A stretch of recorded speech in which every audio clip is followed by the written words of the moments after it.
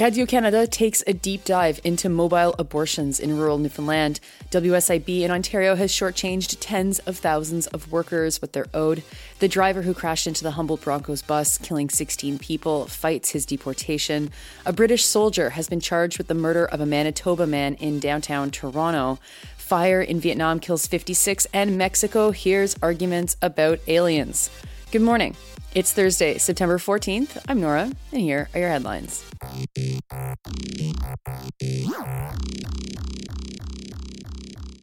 First, we start with a feature by Patrick Butler for Radio-Canada that takes a deep look into the world of abortion access in Newfoundland's Bible Belt. Didn't know Newfoundland had a Bible Belt? Well, you should know this. Butler followed a small medical team that goes hundreds of kilometers all over Newfoundland to perform abortions in rural communities. The story starts with a single mother who had traveled 600 kilometers to end her pregnancy. She sought out the service partly because her ultra-religious family was unaware of what she was doing. Another patient tells Butler that she is super fertile. She became pregnant twice while taking birth control. Her doctor refused her request to have a tubal ligation, saying that she was too young to make that decision. 3 years later, there she was in the mobile clinic having her third abortion. She drove 7 hours to get to that clinic. Today, the clinic was helping folks from the center and west of the island. The space is too small for patients to have a support person with them inside. The woman behind the mobile clinic is Rolanda Ryan. She's been doing abortions in Newfoundland Labrador since 1999. She bought the only private abortion clinic in the province from Henry Morgentaler in 2010, and since 2017, she goes on the road with a doctor and several technicians, alternating between Corner Brook and Grand Falls, Windsor, to set up her mobile clinic. They're able to set up at clinic and tear it down in 48 hours and are careful to not broadcast their location too far. They know that they'd face protests from locals for who religion is still very important. Next to Ontario, where a quote-unquote coding error made by the Workplace Safety and Insurance Board has meant that more than 100,000 injured workers have been shortchanged $42 million. The article by Josh Rubin at the Toronto Star says that the WSIB will be contacting the affected workers. Workers will have to log into the WSIB portal to confirm their identity. Rubin reports that most of the payments will be under $70, but there will be some payments that are as high as $40,000. Unfortunately, the article is paywalled, so that's all I can tell you about this. If you've received a WSIB payout in the last 20 years, maybe look out for some mail. Next to Calgary, where Jaskirat Singh Sidhu is fighting a deportation recommendation. Sidhu was the driver of the bus that crashed into the Humboldt Broncos hockey team 5.5 years ago. In 2019, he was sentenced to 8 years in jail. He pleaded guilty to dangerous driving, which led to the death of 16 people and injured 13 others. Canada Border Services Agency recommended that Sidhu be deported after he served his sentence. The decision now lies at the hands of the Immigration and Refugee Board.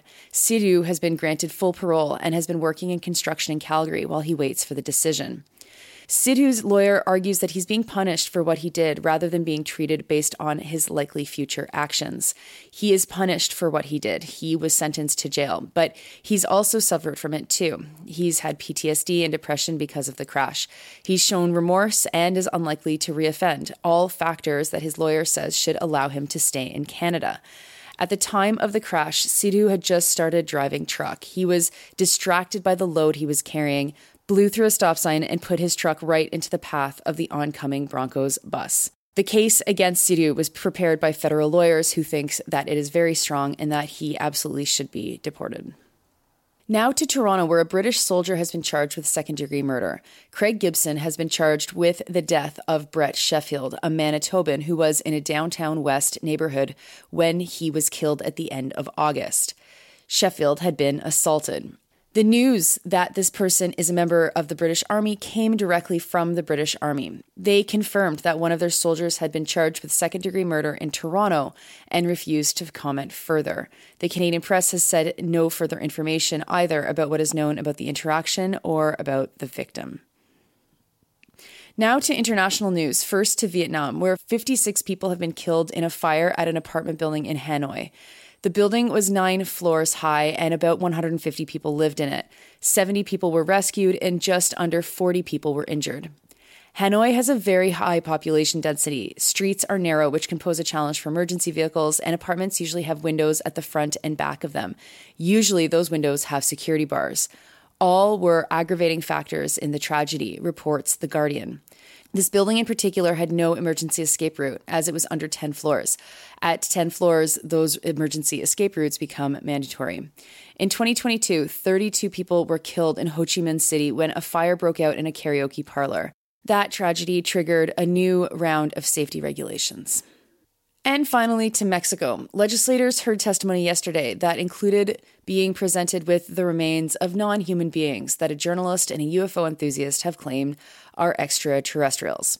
I feel like I have to include this story. First off, some of you do let me know that you think that this podcast is too depressing, which, yeah, of course it is. It's the news. But God, imagine that these are actually aliens and everyone who's paying attention has just reacted by saying, no, they're not. I can't take that chance. So here you go. Here is all the alien news that you need for today. The bodies that were presented to the Mexican legislators are tiny. They have 3 fingers on each hand and elongated heads. They look like they're preserved in concrete or made in some guy's basement, frankly. The UFO enthusiast is Jamie Mawson. He claims that they were found in Peru in 2017 near the ancient Nazca lines. Analysis by scientists at the National Autonomous University in Mexico date the bodies to be about 1,000 years old. Al Jazeera throws water on the story by reminding us that similar finds in the past turned out just to be mummified children.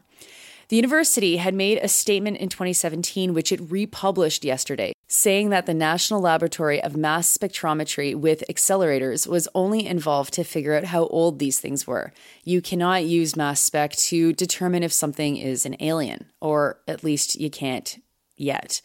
This is not Mawson's first alien rodeo. In 2017, he claimed to find aliens in Peru, but the prosecutor's office found that they were actually just dolls.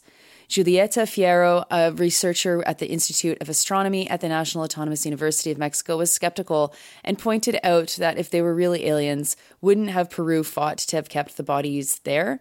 Shouldn't have Peru's ambassador been invited to this unveiling? Curious indeed. But hey, let's be honest. We need this. We could use a good distraction. I jumped over some climate news this morning to give you this. Those are your headlines for Thursday, September 14th. I'm Nora. You're listening to this podcast at sandynora.com, on the Real News Network podcast feed, and wherever you get your podcasts. And increasingly, you might be seeing it on Instagram, because I've been like, hey, whatever, I'm going to start sharing this on Instagram. I hope you have a great day, and I will talk to you tomorrow, which also happens to be Friday.